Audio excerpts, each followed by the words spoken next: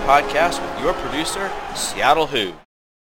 Welcome to Radio Free Virginia. It's the broadcast arm of Who's Place. I'm your host, Val Prohaska. I'm joined in the studio by Seattle Who, our producer and the founder of Who's Place. This is Season 3, Episode 24. Now, there is a lot we could talk about in terms of Virginia athletics. I mean, we could talk about the baseball team who advanced to the College World Series and have become perhaps the living embodiment of the notion of peaking at the right time. We could talk about men's lacrosse. I mean, they've won the national championship 2 years in a row now. Or we could talk about freshman phenom Emma Navarro, who's the women's NCAA tennis singles champion. We could, and we should, and we're going to get to that next episode, but we're not on this occasion because we are graced for the third time on this podcast by the presence of Steve Swanson, UVA women's head soccer coach. Women are coming off an interesting year, split season and all, and a successful year as the women advance to the Final Four. And yes, we're going to call it the Final Four, even though in soccer circles it's known as the College Cup. But the women made it all the way to the College Cup after losing Zoe Morse, Courtney Peterson, Phoebe McClernand, and Meg McCool, which is a talent drain that was no doubt the equal of what Tony Bennett lost in losing Kyle Guy, DeAndre Hunter, and Ty Jerome. So it was a fabulously successful year, Coach, from my perspective. Welcome to the show, Steve. Welcome, Seattle. Well, thanks, Val. Thanks for having me on. I enjoy talking to you guys all the time. Well, we're great. Well, that's good. Great. That's what we want to hear. So I guess just diving right into it, you know, we talked last year at the conclusion of the ACC season and the ACC tournament, knowing full well that the NCAA tournament was going to happen in the spring, and you would get, you know, some run-up of games. You know, so I know that men have been advocating a split season like this for years, and haven't heard it so much from the women's side, but now that you've had a split season, what's your perspective? You still want to go back to all soccer in the fall, or did this offer some benefits for the team and for your play? Well, I feel I feel mixed. Mixed in the sense that there are some things I really liked about the split season. I did like the championships in the spring. I thought the format, every 4 days or so, playing a game was made for better soccer and made for a better game. So I like that standpoint. I liked it from the standpoint of more or less we played one game a week, which I think it was good for the players, better for their academics, better for preparation, better for recovery. You know, the difficult thing is the challenge and with the dual season is the development piece. So, you know, the thing that we focused on so much in the fall was getting results. And in the spring, in a regular year, we would focus more on the development because you're playing games that, you know, don't necessarily matter in a sense of a record or a ranking or a tournament that you're trying to qualify for. But for this year, it was different. You know, everything mattered. The fall mattered and the spring mattered. If you played games that counted, you know, Florida State didn't play any games that really counted because they felt they did enough in the fall to merit a number one seed, no matter what they did in the spring. And so they just played a bunch of scrimmages in the spring. Right. For us, based on what happened to us in the fall, we wanted to challenge ourselves more, but we also didn't want to lose the ground that we had made in the fall in terms of, you know, we had a good record. We played some, obviously in the ACC only, and we had some good results that we felt, you know, potentially we could be a seeded team, but we needed to play some quality games in there. And so, you know, when you look at the split season, I just think we lost something in the development side because we had to continually think about the results and how important those games were to the record in the NCAAs. Whereas maybe in other springs you could play more of your roster and develop them more in the spring because you didn't have things that went towards the tournament and things like that. So it was certainly interesting. I think it would be interesting to see how the northern teams fared given the weather. I think there were some of them that couldn't get outdoors until April, literally. And so how does that go with the split season? So there's some real positives. I felt there's some really positives about the year in general, but also some things that I'm not sure, when push comes to shove, would it slide me over to advocating for a split season all the time now. Okay. I think what I really like most about the split season is that you wind up having your championship in May, where the weather is just in general so much more conducive to just playing great soccer. Whereas in late November, it gets so cold. I coached teenagers, and we would go to tournaments in May, and we would go to tournaments in November. And man, those November tournaments, even down there in Virginia, they could be pretty brutal. Yeah. No, I think, and I said this before, I think the having the tournament in the spring, there were some real positives. The way the format was set up was a positive, and the weather.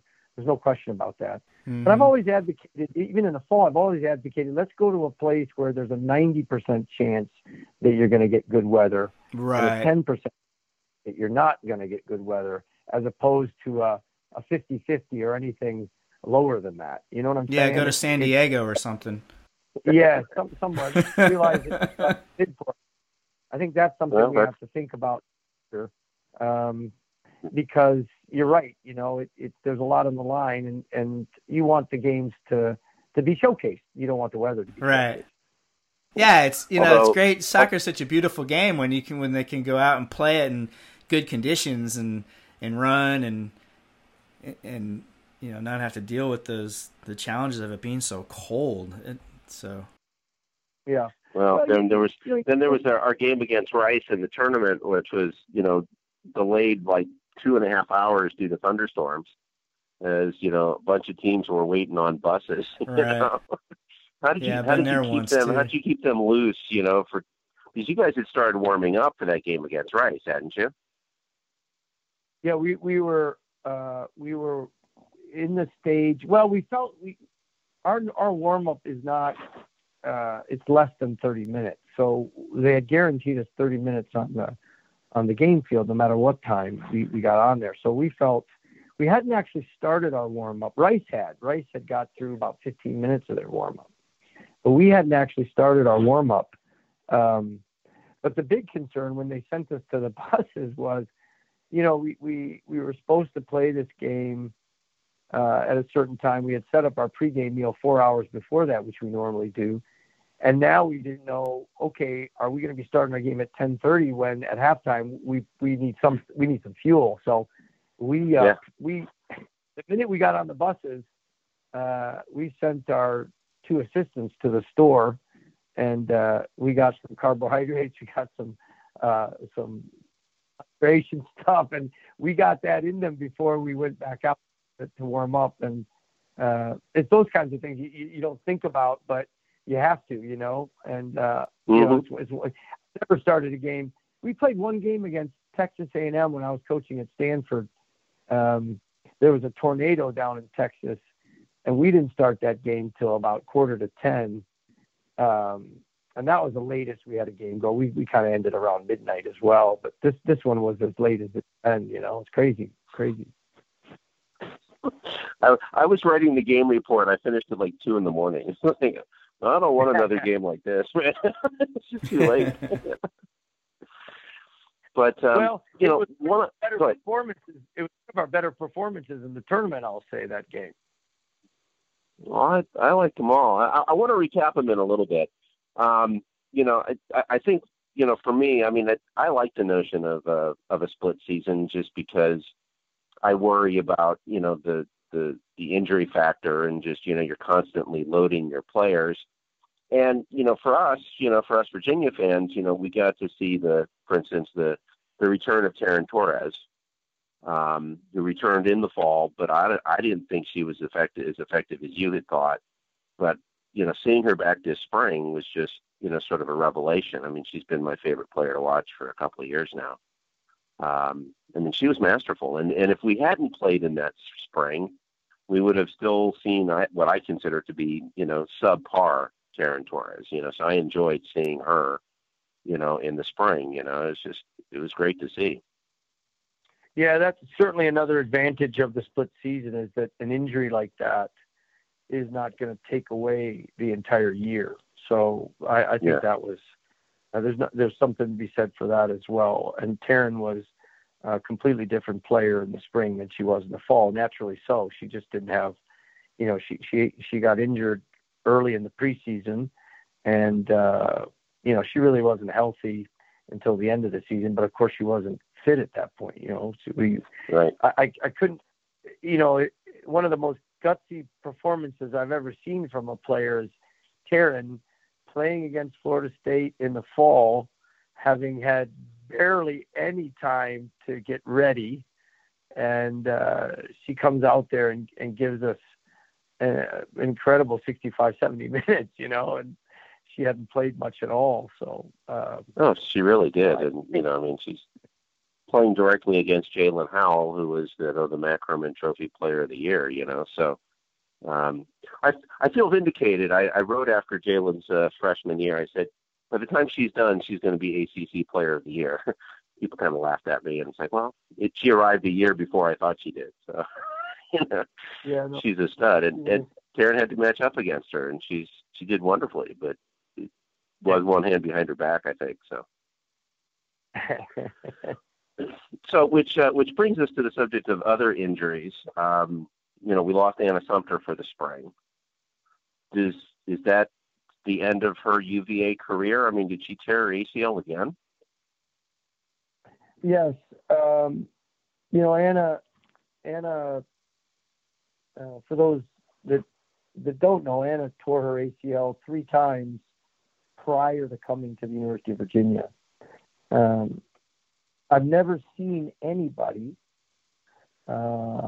recover from something like that and play the way she did in college. And then on top of that, she had a pretty major surgery going into the fall of 2019 that she came out of that. We weren't expecting her back in the fall of 2019, but she had her surgery in the spring of that year. We were expecting that she may not even be able to play in the fall, but she came back and true to her form, she finished her rehab well ahead of schedule and had a terrific year.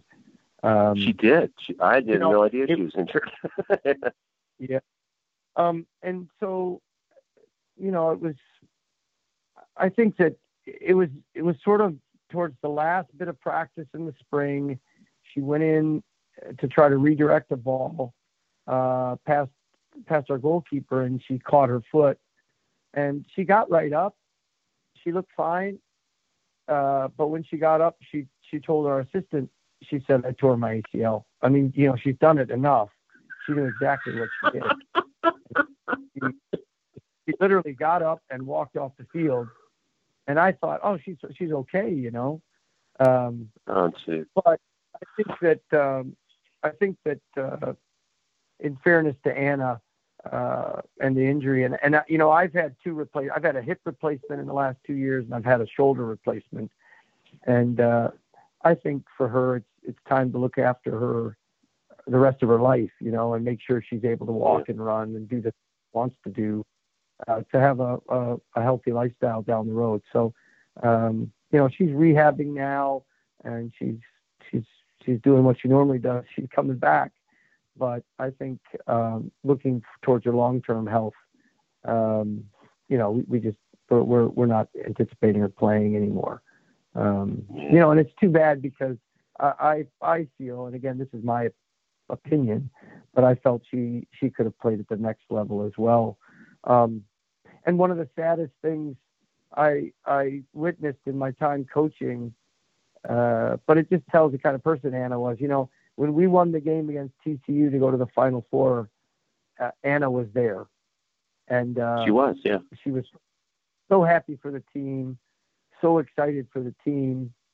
But, when she left the stadium, she broke down, because you can imagine this is her dream for 5 years. She put in all the hard work, and she had helped us get to where we wanted to go, but she couldn't play in the game that mattered the most. And I felt so bad for her. But she's such a great person, amazing leader that,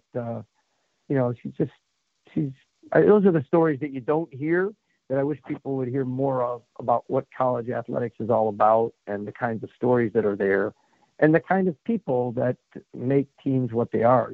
She was the glue that held our team together. And I think one of the reasons we got to where we did this year, through a lot of adversity, is the leadership of Anna Sumter. Mm-hmm. Well, it's important, and that's why we want you on the stage, so you can share those stories. Anna was the local girl who made good. I mean, she's from Charlottesville, and beginning of the season, I think your Facebook page, whoever was doing your social media, was posting pictures of the players as young kids, and there's a picture of her and her mom and dad, I guess, taken in front of the rotunda that is almost eerily the same picture that I took with my daughter in front of the rotunda. I was like, I stood right there and taken that same picture, Mm-hmm. So, local girl makes good is always a fun part of the story. So, yeah. She's an amazing success story. And I think a lot of young players, Anna Sumter was not an All-American. She was not a top 100 recruit.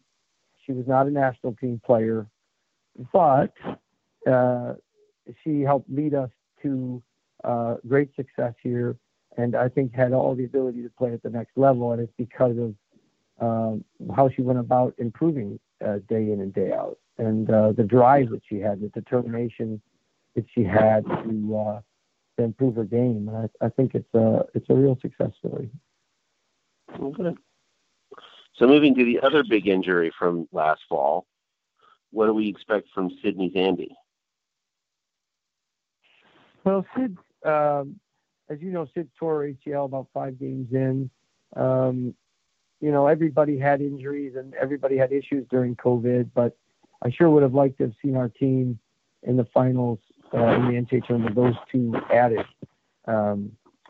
Sid is, her rehab's gone very, very well. She's worked really hard, and she's on schedule to be back and ready come preseason. So we're really excited about that. Thought she, prior to her injury this past year, was playing some of her best soccer of her career, and she has some skills that not a lot of players have. She can get herself out of tight situations. She can solve pressure really well, and she can create things for our team attacking wise. So we miss her, and couldn't be more excited to have her back as well for another year. So, but her rehab's gone really well, and we expect her to be at full strength come August. Wonderful. Glad to hear it. So, looking at the recapping the the road to the Final Four. Listeners here know, and those who read my column know, that from the middle of the fall season, I was frankly terrified about for UVA's prospects of making it to the NCAA's, given that it was a reduced field. The NCAA's announced pretty early on, when the season resumed, that there was going to only be a 48-team tournament. And there were clearly 5 teams that were really good in the ACC this year. Florida State and UNC and Duke, and Clemson was really good this year. And then there was us, of course. And I was frankly panicked at the notion of that 5 ACC teams would gobble up 7 of the 17 at-large bids. So I was scared. I was panicked. I was worried. How panicked were you, Steve? I mean, how confident were you? I mean, was this just me, or did you really feel confident going into Selection Monday that you guys were going to the NCAAs? No, I felt confident we were going to the NCAAs. No question about it. I think it would have been hard to leave the third. It would have been hard to leave the third place team in the ACC off a 48 team NCAA tournament. Now, the thing that was more concerning was I was more concerned with where we were and how we were playing at the time than whether we would make the NCAA tournament. There were a lot of people that were upset because they felt we should have gotten a seed, but I never felt that. I didn't think we did enough to get a top 16 seed. I do think we beat Duke at Duke, although the score says it's a tie. I can tell you we beat Duke. 2 goals went across the line. So that was disappointing that we didn't get the result in that game. And then Clemson, obviously we lost down there. Didn't play well. Didn't get a result against Florida State. Didn't get a result against UNC. And didn't get results against West Virginia, to be fair, And so I felt, at that point, you can look at it and say, hey, what did you do to earn a seed? We played some decent teams and we won games, and that was good, but we didn't do enough against the teams that were in the top 10, top 25, that would have done that. But in hindsight, and I said this at the time, prior to the first round game against SIU Edwardsville, I think we needed that game. I think we needed an extra game. And I think that game actually helped us. So I think the 2 games against West Virginia were NCAA caliber games, and I think they really helped us develop. If we would have played a couple scrimmages and not counted those, I think we would have lost what we needed to get from those games. And then we went up to play Sky Blue. We couldn't play JMU when we were scheduled to play them because of their COVID issues.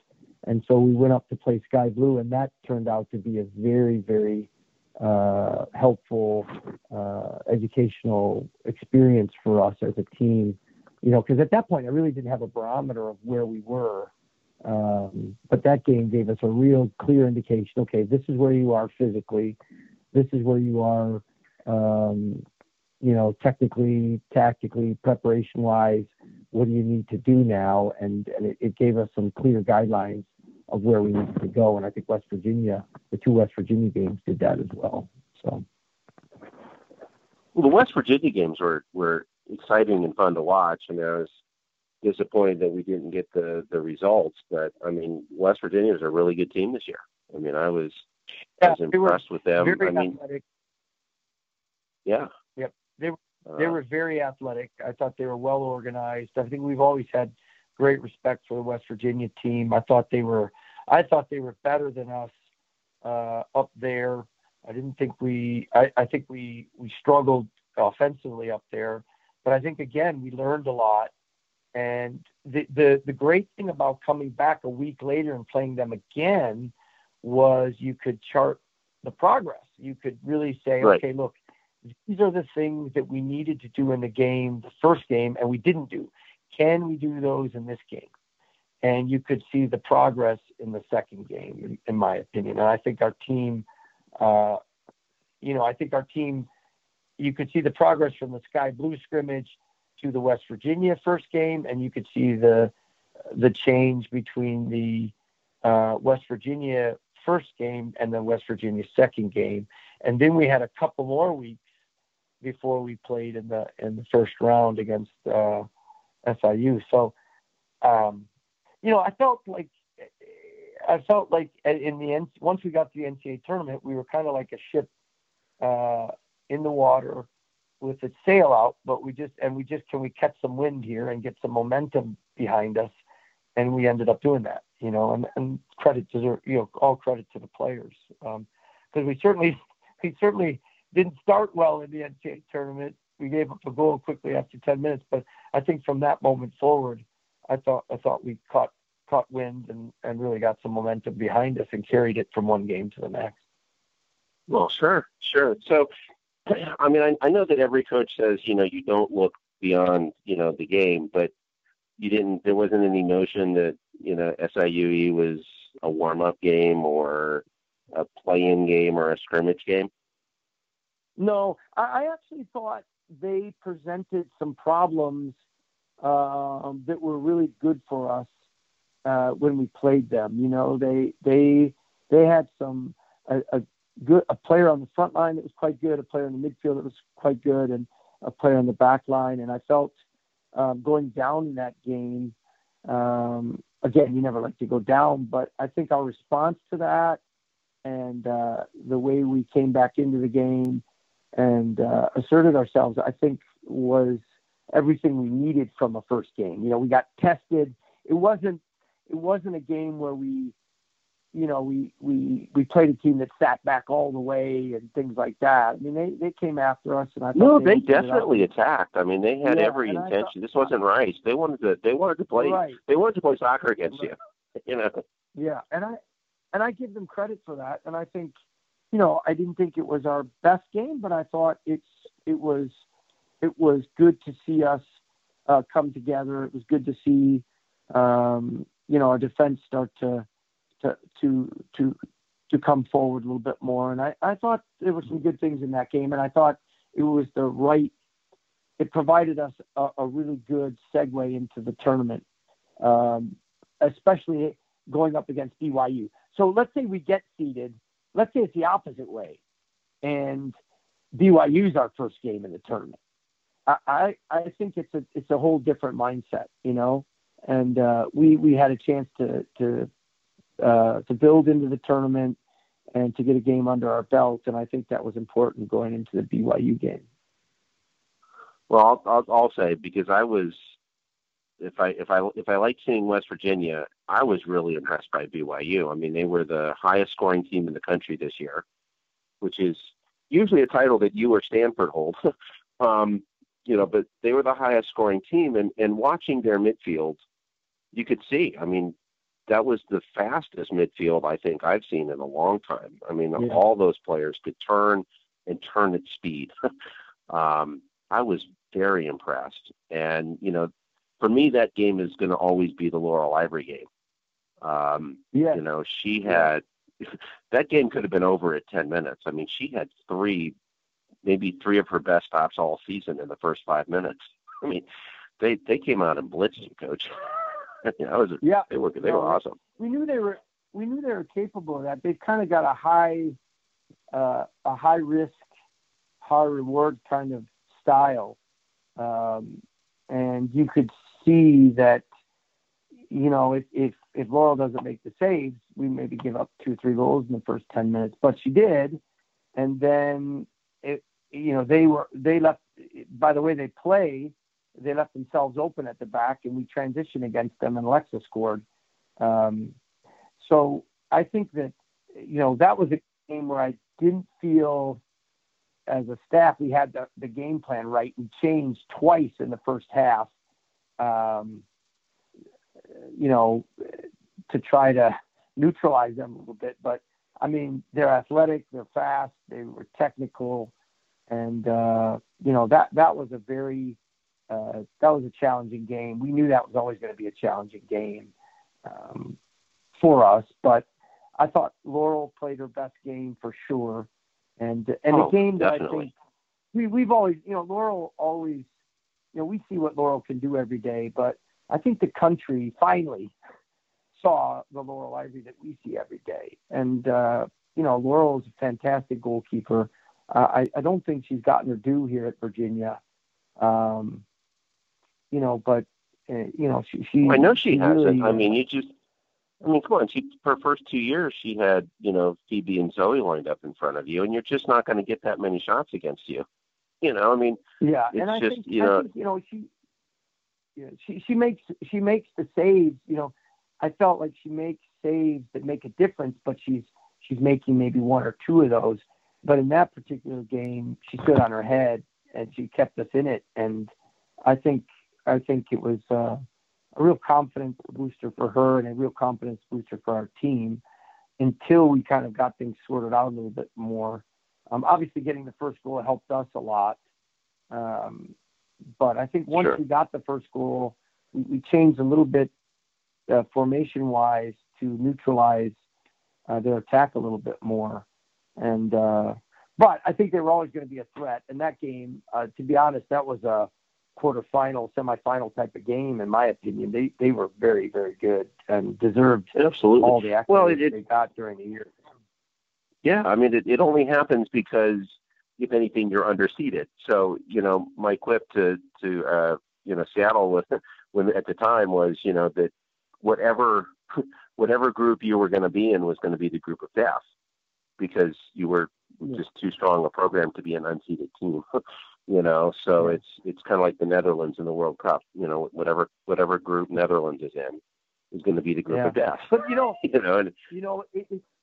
the one thing, Val, that's interesting is with 48 teams, you had some interesting matchups and some quality games there right from the get-go. I mean, if it weren't for 3 minutes, Iowa probably would have beat UCLA. So it's fascinating. The tournament's fascinating because it's a one-off, but I have a lot.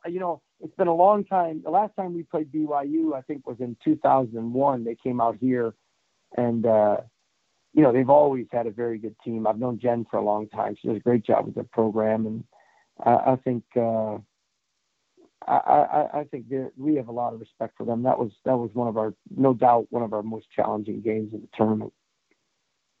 Oh, I think it was your best game of the year. I mean, so how much game film do you get of these guys? I mean, you have 15 games worth of game film. Do you have 3 or 4 games worth of game film? I mean, how does it work for a secondary sport like women's soccer? Well, you can get access to games. I think, for most of the tournament games, we would probably have access to, I think in some teams we might have access to 10, 15 games if we wanted it. But, a lot of these games you can see them play in the tournament. So, the biggest thing is trying to get the most current version of them. And games that you feel you can learn the most from. So I think there's access, and I think now most of these Division I teams are putting video into servers, and you can find video on all the teams. Some you get more games than others, but I think the key is trying to find what's going to be the most applicable videos and are going to be the ones that educate you the most, given the games that they've played. And also, you have to look at their the current team.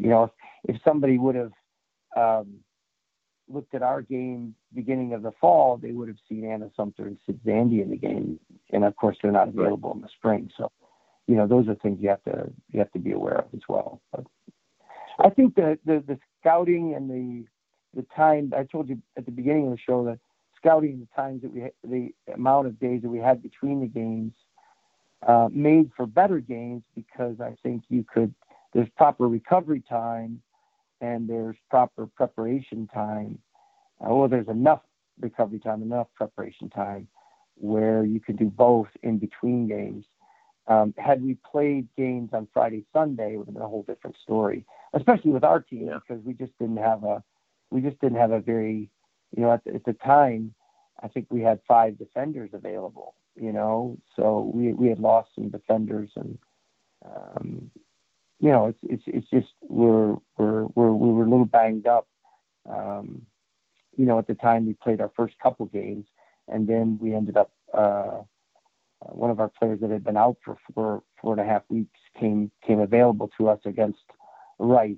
And that was good. We got her back in time for the next 3 games, which was good. But I don't know. I just don't know if it's a different tournament if we play SIU on Friday and BYU on Sunday or something like that. Where you're playing 2 games in 3 days.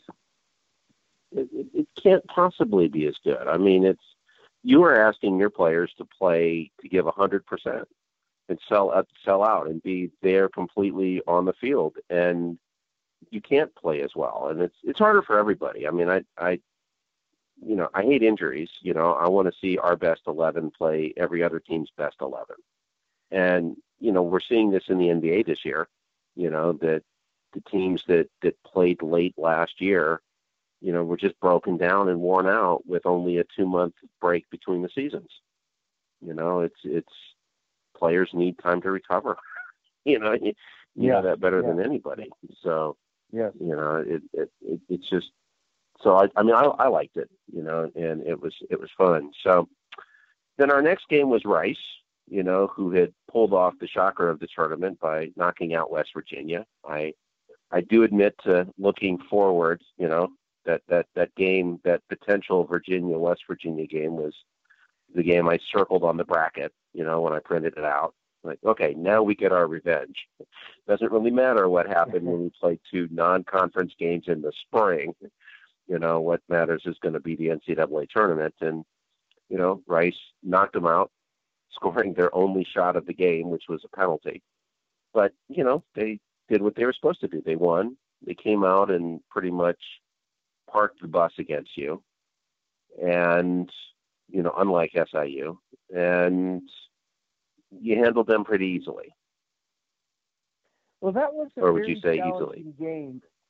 Yeah, well, it was a very challenging game because, first of all, I would say this. I don't think any people were saying, well, you weren't expecting West Virginia. And my answer was, well, you weren't expecting Virginia either. If you were looking at the seeds, you would have expected West Virginia and BYU to be in that game. Not. So I think that, if you look at Rice, if you watched Rice play all year long, they played the exact same way every game for the most part. Okay. They were a counterattacking team. They relied on their defense. They let teams come out, and then they smothered and went after it, and they got a lot of goals on set plays. They are lethal on set plays. So this was not a game that on paper going in was easy, and we felt very strongly that this was a team that we've seen do this all year long, and they were good at what they did. They have a very strong defense. They didn't give up a lot, and they were very good on set plays. And so I think our team, of all the games, I think somebody would ask me, why were you successful in the NCAA tournament? I think we were successful because our players did a really good job of taking the game plan and executing it, and more so than any other team that I've had. And I think the game plan against Rice was to keep the ball, to pin them back, to not let them get their counter going, and to take away their set play advantage by us possessing the ball in their half. And once we lost it, to win it back as fast as possible. And if you look at that game, the possession stats that we had and our pressing, especially in our attacking third, made all the difference in the world. And I think they were a very good team, but I thought we neutralized their strengths and we did what we had to do in order to win the game. And I think our players deserve an enormous amount of credit, because I think on paper you look at that game and it looked easy, but it was not. We never thought it was an easy game, and I think they've shown that they can beat teams. I mean, they beat Texas A&M. They were down 2-0 to Texas A&M, and they came back and beat them in overtime. So they beat West Virginia and they beat Texas. Showed that they could beat teams, good teams. So. Well, I guess this is the time for me to break out my favorite sports anecdote ever. Comes from Roy Keane. You're familiar with Roy Keane, the Man United legend? Yes. Yes. Well, he was, this was 20 years ago. And I guess Man United had just beaten some, lower table team. ahead of either a fixture against Chelsea or a Champions League game or something like this. And some unlucky journalist basically asked Roy Keane, like, well, so these guys were easy. Was it nice to have a break before you have to face the next team? And Roy Keane gives a glare like only he can glare, and he spits out through gritted teeth like, they're all hard, and I love that. That's my favorite anecdote ever, and he knows what I don't know because, I stopped playing in high school, that you have to go out and win every single game regardless, and they're all hard, and you come off of 2 other games, and people like me are going to look at it and say, well, look, Rice was easy, because I think I counted. I think it was like 14 minutes into the game before they completed 3 passes in a row. I mean, I started counting and watching, because you did press immediately. They literally could not string 2 passes together. It took them 13, 14 minutes before they finally could do that. Well, I think, one of the things I'll say about that, Val, is if we lose the ball anywhere around our half line, or even if we lose the ball 10 yards into our attacking half, they're still not as compact defensively, and they're still able to counterattack. The difference for us, when you look at how effectively we got into their attacking third, once we get into their attacking third, their defensive shape is much different than it would be if we were attacking from them at the half line. And right. That was the difference for us. We were able to penetrate and make good decisions to get them low, really the ball. We were in a much better position to regain it and do that quickly because they were so compact. Now, had we started to turn the ball over higher up the field, they would be in much better positions, especially their forwards, to counterattack against us. And I think that was the key to the game. Yeah. Well, you played that one to perfection, Coach. Well, I didn't do that. I think I wish I could play. Well, I've always said to our players, I always say to the players, I said, I'm more nervous because when I was a player, I felt like I could make a difference in the game because I was out in the field as a coach. Mm-hmm. Sure. It's hard to make that same amount of difference because you're not out in the field, So, but the players. Well, sure. It is a player's game, and that's what I have always, when I have arguments with basketball fans and football fans, it's like these guys, these coaches can call timeouts, and if you're a basketball coach, you can communicate with every single player, but you're not going to be able to communicate with Lizzie Saraki when she's 60 yards away from you. You have to let the players play. Yes. Soccer's a player's game. You're right. Yeah, that's one of the things I love about it. I've often wanted to suggest getting rid of the timeouts, like in basketball. The other thing I've always thought is that it should be against the rules for anyone to directly address the referees. I hate the whole working the refs thing, but you kind of have to do it. At least in other sports. I don't know about how it is in college soccer, but I know in other sports, if you don't, you get screwed. But I hate that part of it. Well, that's a good question for you, Steve. I understand that. Do you work the refs, or what's your approach to? Or are you going to plead the fifth on that one? No, I don't feel I work the refs. I've never tried to do that. I don't think. I think a good ref, you could never work. I certainly would try to call their attention to some things if I felt strongly about them. But I've never, I think it's a difficult job. It's certainly not easy, and I think that our game it's happened so quickly that they just have a difficult job. And I've always felt, as much as I lament incidences that happen that I feel shouldn't, I I always feel that our team should overcome anything, any potential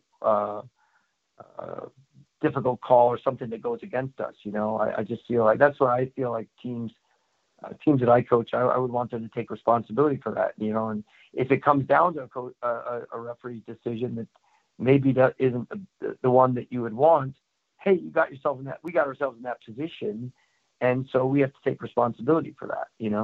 It's just like I felt like we didn't do enough to be a seeded team. Maybe some people would have said, yeah, you should have been a seeded team.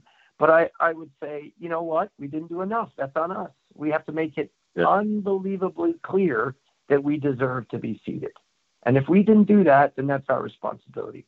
And I think that's always better from that perspective to take responsibility and to own that.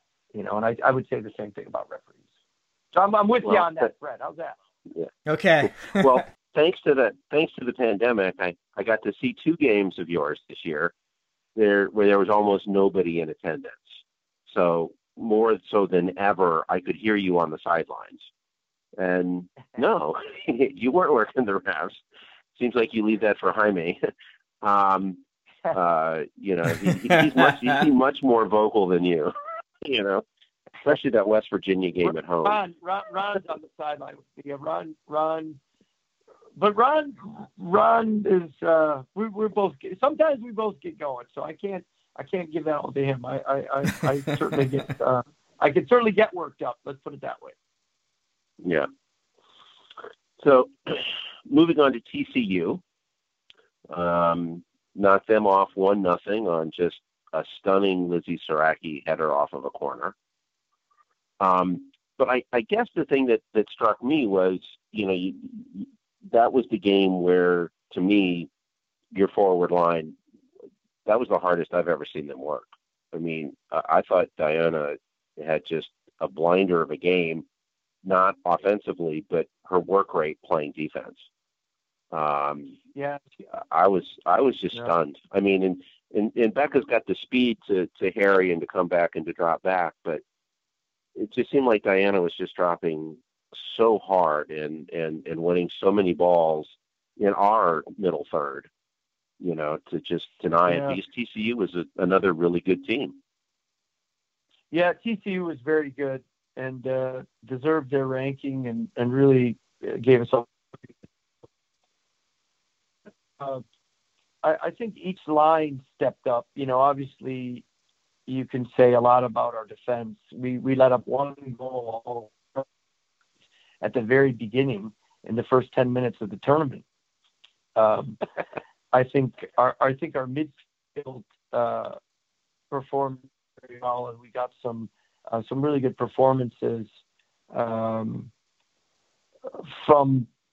players in that position that without Anna Sumter, without Sid Zandy, players like Emma Dawson and Alexis Thioret stepped up, I think, and played well.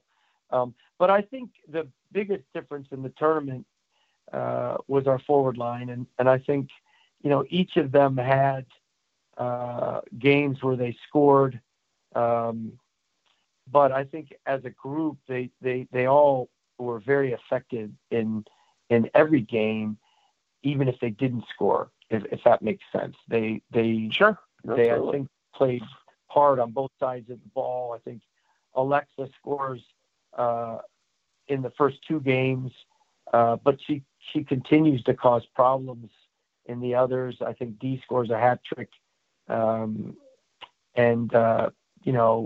I think was extremely. Dee's very, very cerebral player, and we had to make some adjustments. And when we got the goal against TCU, again, we kind of at that point, given where we were physically, we said, look, we're going to keep our shape here. We're going to keep things really tight. And if you're going to beat us, you're going to have to come through us. You can't get back. We're not going to let you get behind us. You're going to have to either come around us or get through us. And so we moved Dee back a little bit more, and I thought she was effective. She's very smart defensively. And I think Rebecca worked very hard throughout the tournament as well. But that was, not an easy game. And I felt, I felt that was one of the ones we gutted out quite a bit. We did what we needed to do to win the game. It wasn't pretty at times, but I think that credit TCU for that. They had some good athletes, some strong physical players, and we had to be careful not to get stretched in that game. So, well, I mean, certainly was. There was I don't know if it was controversy, but I mean, we had a shot against us. I'm blanking on her name. I mean, she rocketed a shot from 30 yards out. Literally, I think it was Angela Hookleys who was calling that game. She said, "You got to watch out for so and so." And 30 seconds later, she stole it. Hit a rocket that. She hit a rocket. Yeah. No, she hit a rocket. Go ahead, Steve. It was one of those bang bang plays, and she's a heck of a player.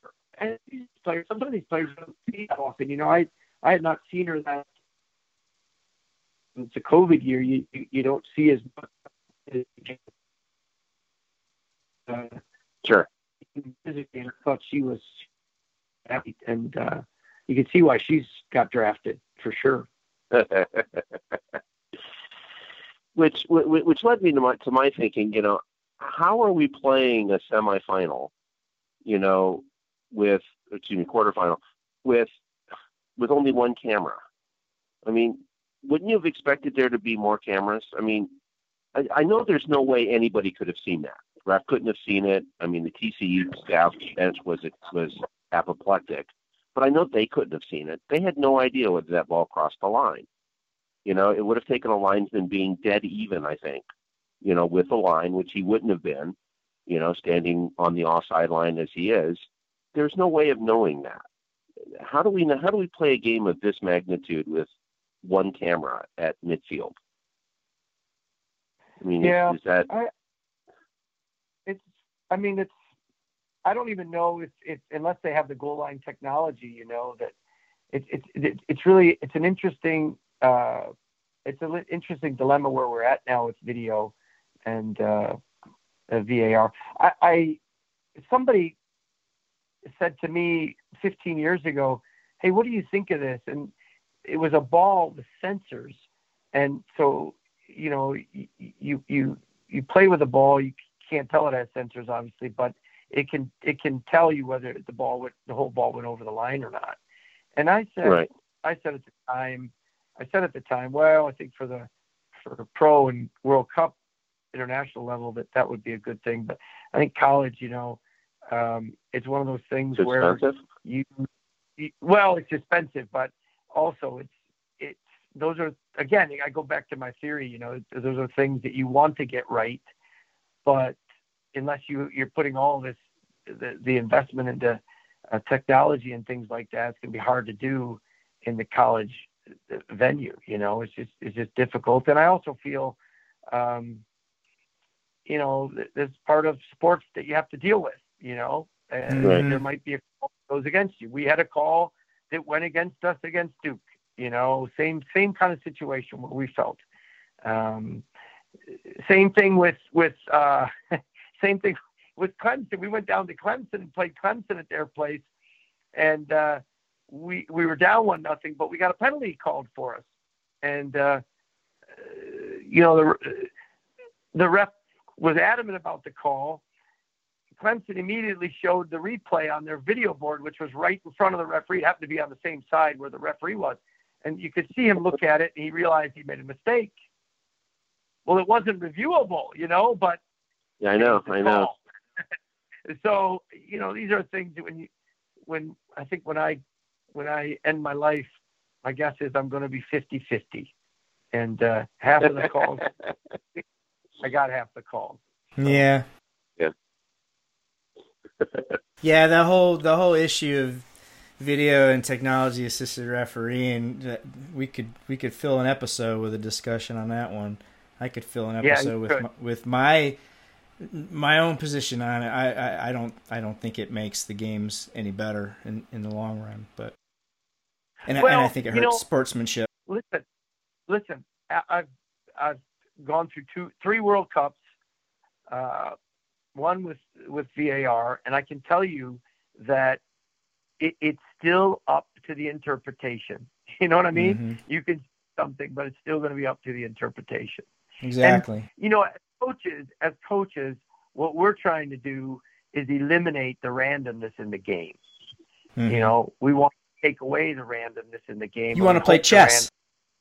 Right. We hope the randomness isn't what wins the game. Mm-hmm. But inevitably, when there's a real fine line between teams, it can be the difference in the games. And, we played North Carolina in the ACC final 2 years ago. We lost to Laurel Ivory to an injury, and we had a chance to win that game. We hit the post, it goes away, right?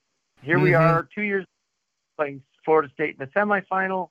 Rebecca Jarrett hit the same player, same goal, same thing. Hits the crossbar, drops down, doesn't cross the line. So, you want these things to happen, but again, as a team and as a coach, you have to eliminate the randomness. So that's not going to dictate the game, and that's what you try to do. But in our game, oftentimes it's the randomness that makes the difference.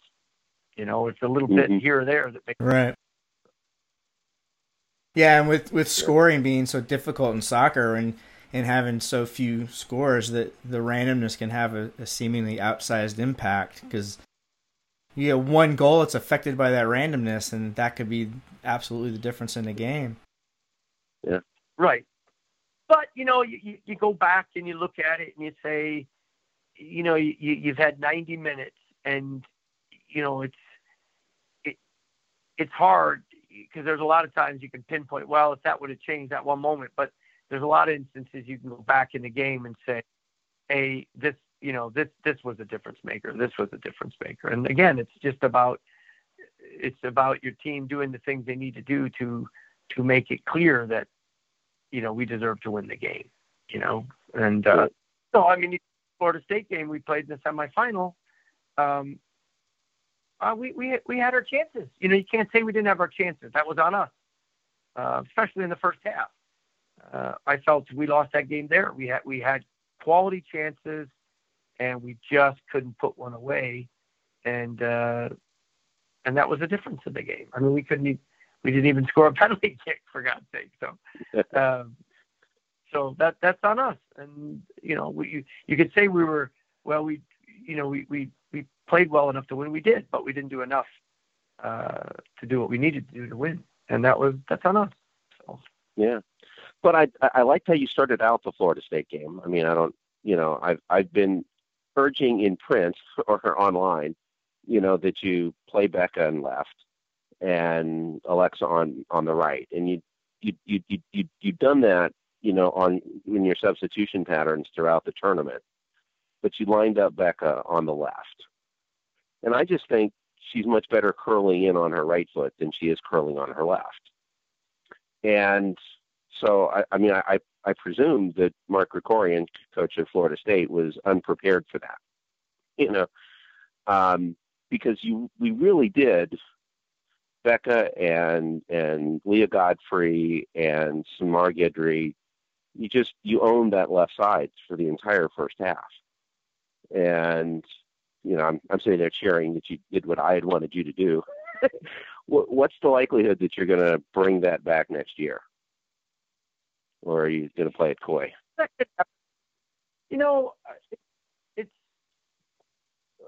Soccer is a game. One of the things I love about coaching soccer is the fact that there's a lot of unstructured, nothing structured as much. If you look at the game of football, I think I've said this before to you, there's so much structure in it.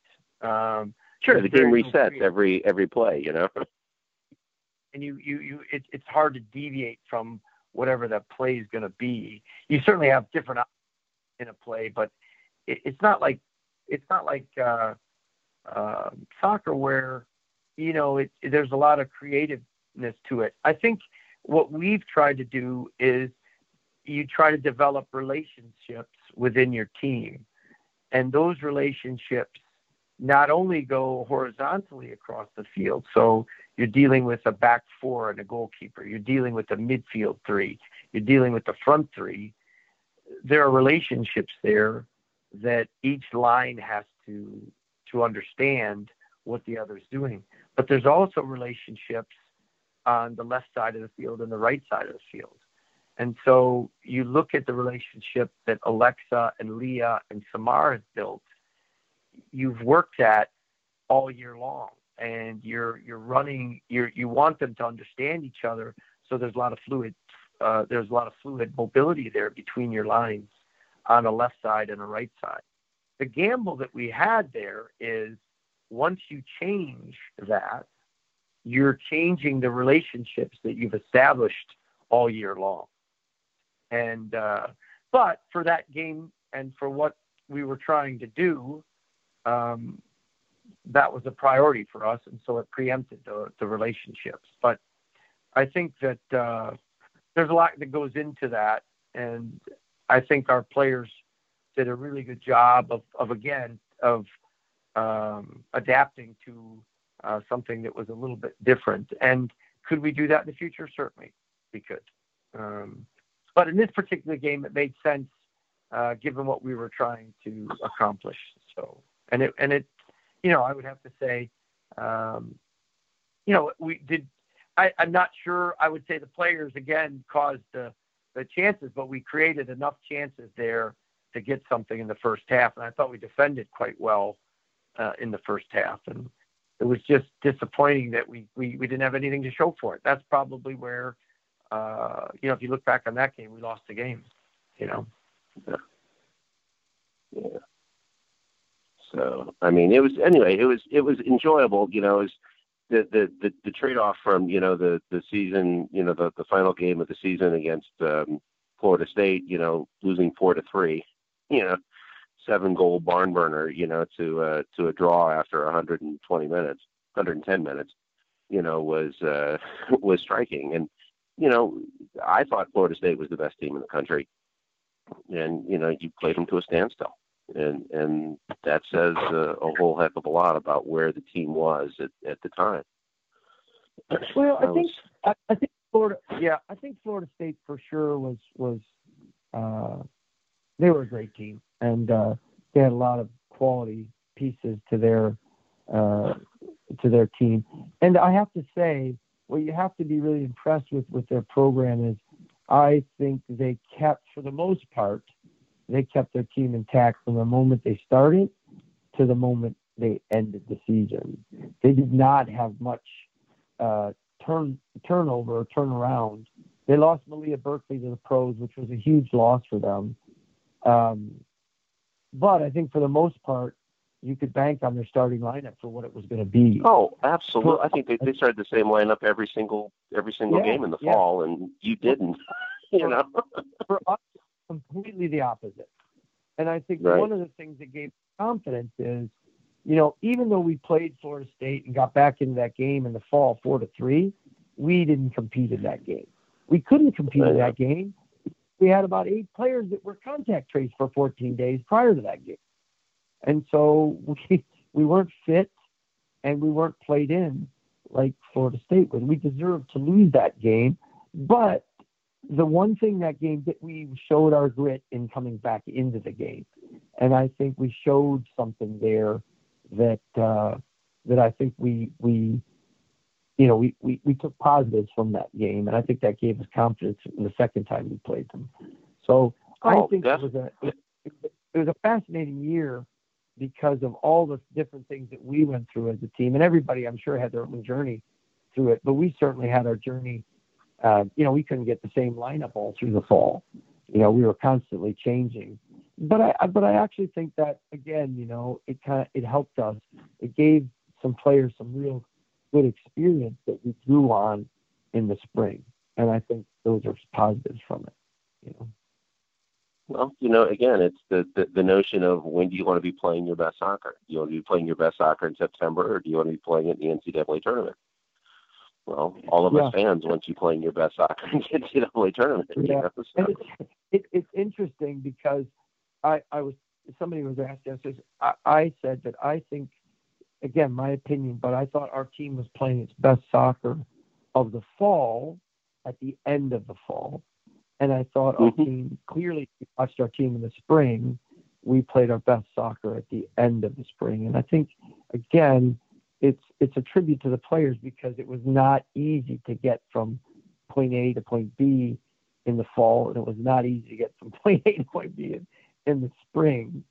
But they did it, and I think a lot of it had to do with just their perseverance and their belief and their, sticking together as a team. And we got a lot of contributions from all our players, and even the ones that didn't play in the game, they were critical in our preparations and critical to giving us what we needed in order to prepare. And I think that's what good teams do. They take whatever they're asked to do, whatever role they're asked to fulfill, they do it to their best of ability, and they make the team better. And I think we have those kinds of individuals on the team this year.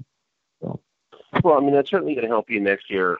Just looking at Emma Dawson, who I think just, played better every single game of the NCAA tournament, and isn't that what you want for your players?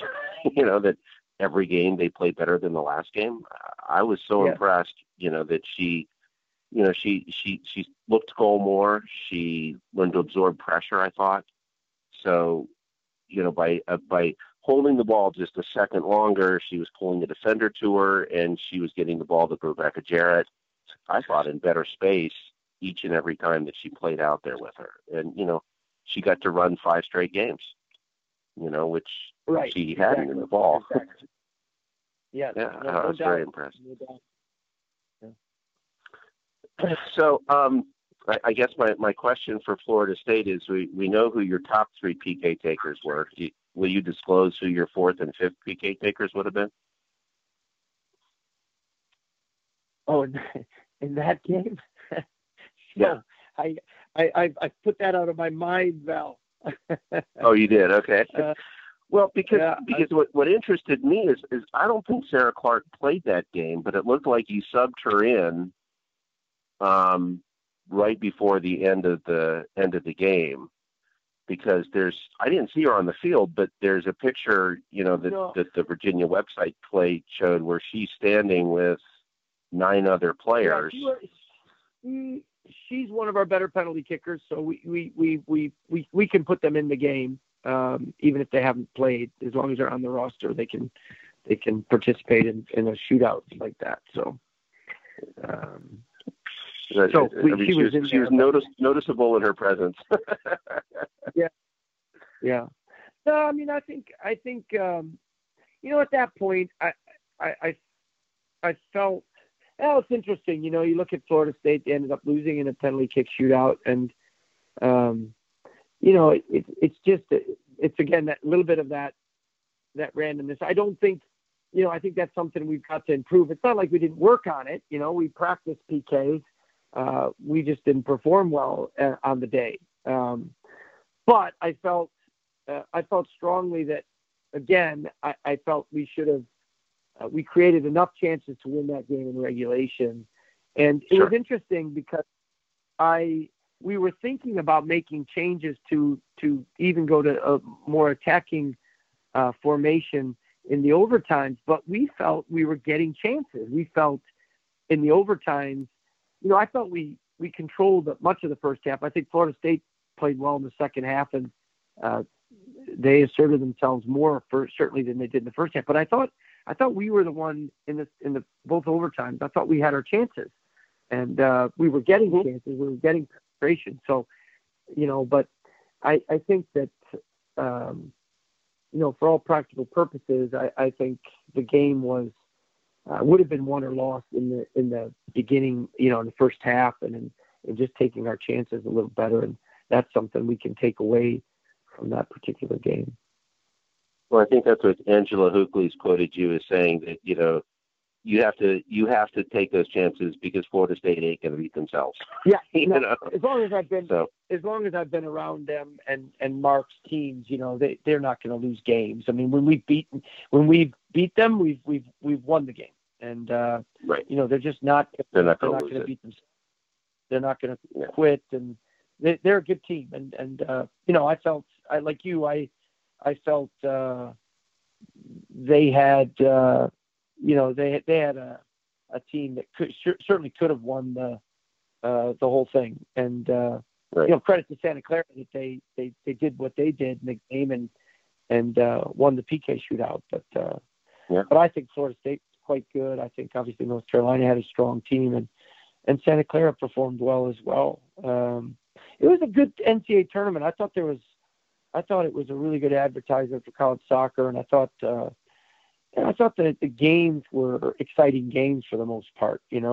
So it was a fun event, and I think it probably made it a little more unique in that we were down in North Carolina for 3 straight weeks. It almost felt like a World Cup where you're in this this country for 3 or 4 weeks, almost a month, and you're traveling from venue to venue and you're playing games. So it was. Plus you're bubbling, keeping everybody separate, and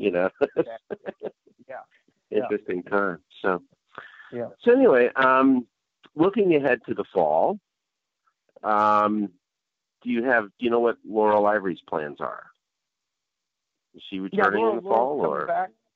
She will return in the fall? Okay. Yes.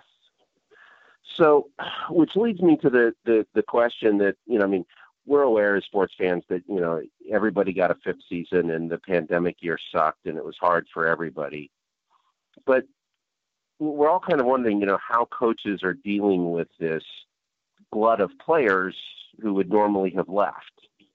How do you, what kind of conversation do you have with Kayla White and Michaela Moran saying, well, this keeper who was here for 4 years, and I presume they were expecting to be gone, is coming back? I mean, what kind of conversation did you have with them?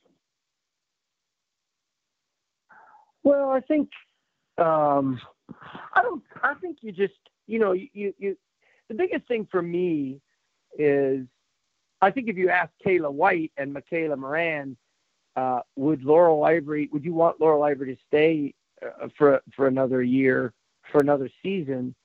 They would tell you yes, and the reason is because Laurel Ivory helps make those guys better. And to me, it's about the development of your team and the development of your players. Now, we're certainly going to have more challenges. I think a lot of teams are going to have more challenges because their rosters are bigger.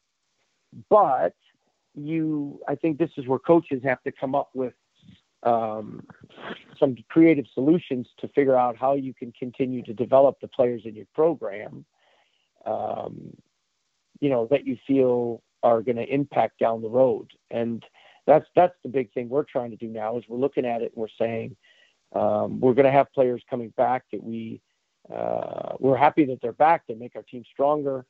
But how do you look at your team as a whole and continue to develop the ones that may not get as much time? And so those are things that we're looking at right now. But I think we can come up with solutions for that. And when I was a player, I certainly obviously I wanted to play, but it was more important that I was developing than I was growing. And, all of those guys get their year back, so they're not going to lose their year. Kayla's going to get her year back. And so it's just, can we keep Michaela and Kayla in their, relative to their position? Can we keep them developing? I think it's going to be, I think that's our challenge, but I think we've got some solutions that we can do that, so it's not, for instance, you might look at some incoming players and you might say, look, in a normal year, we would want them and we would expect them to impact, because of players that we've got coming back, they may not impact as much. Maybe you would redshirt those players. If that's what's going to help them and come up with a different training regimen that you can really accelerate their development over their time here. So those are things that we're looking at. And, I think our team every year you're going to have a competitive team, and we've certainly had that throughout our team. But I think in this particular year, we're just going to have a few more numbers, and we'll have to, that's something that I think a lot of teams are dealing with right now. Oh, I know everybody's going to. I mean, it's just it's one of those things, and I think it's the right call by the NCAA. I mean, this was not a normal year, but I know if I had, I don't know, I would want to be playing. I mean, I understand who's the best player on the team, but I would want to play, Yeah. Well, it's different. It's different for me. So for me, if I felt like, I'll give you an example. I wanted to play when I was a freshman in college, and I did not want to redshirt. And so I had players that were clearly better than me at the time, playing in my position. Now, I competed. I played in 4 games, just enough to get me to lose my eligibility for 1 year. Yeah. And so here right now, I became, when I come back now as a 5th year, and I want my year because I'm much further along than I was as a freshman, I'm going to be more impactful. I've lost my year. And so right. I played in. Yeah, I think Jason Williford on the basketball program has said the same kind of thing. And it's whether you're not, do you want to play 200 minutes as a freshman, or do you potentially play 2,000 minutes as a 5th-year senior? And what's best for you. And so, those are things that every situation is a little different, certainly. But those are the things in general. Those are the kind of situations that we're looking at and you have to deal with. Just one of them as a coach. So I want to talk briefly, just before we close, about one player who is leaving, Ashlyn Sarepka. You honored her at senior night, which I guess triggered some thoughts in me. I mean, Sarepka came in, she entered she entered UVA in the spring of what would have been her senior year in high school, which means she graduated in 7 semesters, which I just want to call attention to because I think that's incredible. Incredibly impressive. Incredibly impressive. It took me 6 years to do 4, so I'm definitely up with that sentiment. But she is leaving, and I guess I presume that was when she graduated in 3.5 years. When did you know that she was leaving, Steve? When did she tell you? It's like I want something different for next year. When did she tell you? We discussed it heading into the spring. We discussed it heading into the spring. Yeah. Well, I'm impressed with her. I know that. Go ahead. She is a first-class human being, and just an incredible servant to our team.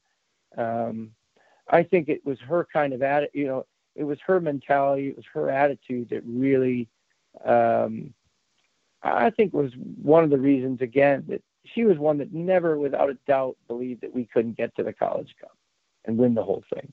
And it was kind of her mindset that kind of, I think, infected a lot of players on the team. And, Ashlyn was one of those players that did all the little things that mattered in practice and in games and made our team better. And I think that she is I think she leaves Virginia with nothing, but she's earned her keep. And, she's helped us enormously. She's helped us enormously. And we wish her the best, She's we wish her nothing but the best. I think this is one of those cases where, from our perspective, we were privileged to have her here at the University of Virginia, and she served the team incredibly well, and she was an amazing teammate. So, well, that was my thought. I mean, she came in as the number 10 ranked player according to Top Drawer Soccer, and I don't know what 17-year-old her thought her college career was going to be like, but she was a second line, forward for you, but she always came in, she always played hard. It never looked to me like, you can tell sometimes when people are subbed and they don't want to come out, they get angry. Never saw that on her. She's a competitor. Yeah, she's a competitor, and she's like I said, I think we have a number of players in our program that make a difference every day. And Ashlyn, and I think Ashlyn is she's the reason coaches get into coaching, to develop relationships and work with people like her. So we'll miss her. Yeah. Good luck to her. So for those of us who don't follow this as detailed as Val does, what is she moving on to do? She's going to go to the University of Alabama, and she's got two years left of eligibility, and so she'll play with their team down there and get her master's degree. Okay. Yeah. So again, 7 semesters. 7 semesters. Yeah, that's amazing. That's amazing, and to do that while playing a major sport, it's So she made us all proud. Yeah. So who do we have coming in the fall, Steve? Who should I be ready for? Come first game in the fall. Who are you most excited to have join the team? I'm going to let you sort that out. I think Val, you asked this question once before. What player you're most excited about, and the answer then was the same as it will be. Not all of them. You're just not going to get a different answer to that question, right? Because if he comes on here and he says, I'm most excited about player A, then player B, C, and D, they're going to be like, they're not going to talk to him for a week because they're going to be like, or maybe you have make your chips on their shoulders. Her. It's good to have a chip on your shoulder sometimes. Yeah, I think our incoming class is strong, and we're excited about them.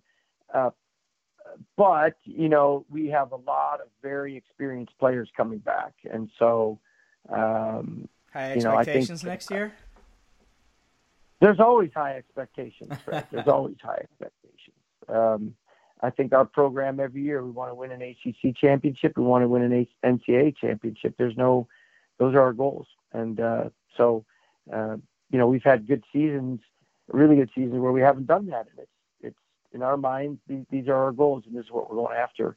And, I think we wouldn't have it any other way. But I think we've got a lot of experience coming back, and it's how quickly we can mold. We're not going to have a 7-week preseason this year. We're not going to have time after the fall to get ready and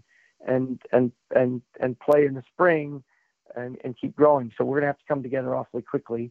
And so there's challenges there, but excited about the spring. And I'm going to be asking you these questions, Val, when I see you in the fall. All right. Okay. And, that's what you want next time when you can interview Val. We got to leave some intrigue for the next time. Okay? We'll give you some talking points for criticizing his writing. Yeah. So, okay. All right. Well, thank you so much, Steve, for joining us. It's an absolute pleasure having you aboard. We wish you the best for the upcoming season. And, I'm getting excited. This was a miserable year. So hopefully it's in our rearview mirror.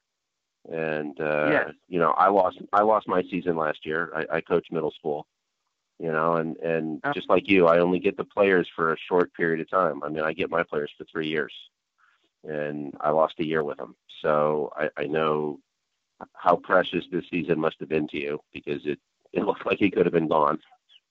And yet out of it, you went to the Final Four. So. Yeah. No, well, it's nice that we have a quick turnaround here in college soccer. We'll be back here in a month or two. So really excited about the season, and most excited to get our fans back and get the atmosphere back at Clockner. I think that'll be fun, and just the atmosphere in general at college soccer games. So that'll be great. But I always appreciate coming on, and thank you for inviting me, and we'll do it again. We'll do it again soon. Right, great. Okay? All right. Thanks, Coach. Looking forward to it, Steve. Have a great day. Yep. Bye-bye. Bye. Well, we're sitting here at 10:26. Do we want to continue on with our next segment, or Trey Murphy. So I was thinking we should talk about Trey Murphy going pro, but that discussion went very long, and so I think we'll just save that for our next show. That can be one of the things we talk about. We're going to have a season wrap-up show after baseball stops stretching out the sports year so long, you know. Hopefully when they've won the College World Series, but once all the teams are done, we're going to have a year wrap-up segment where we're going to talk a little bit about each one of these other teams that have done so great, like baseball and lacrosse and the track and field, and there's tennis star and there's swim and dive, and so we're gonna give some shout outs to all of those, and then talk a little bit about basketball and football where we are moving forward. So it's gonna be a fast paced, very content filled show. So we'll talk about Trey then. I just have one thing to say. I hate to see him go. But I definitely wish him the best, and I'm excited to see, how he does, and definitely support his decision with every fiber of my being. So, best of luck to Trey. Absolutely. So, that's us for our penultimate episode for this third season of the Who's Cast podcast. Thank you so much for joining us. I'm signing off. I'm your host. I'm Val, saying good night to Seattle. Wahoo-wah. Wahoo-wah.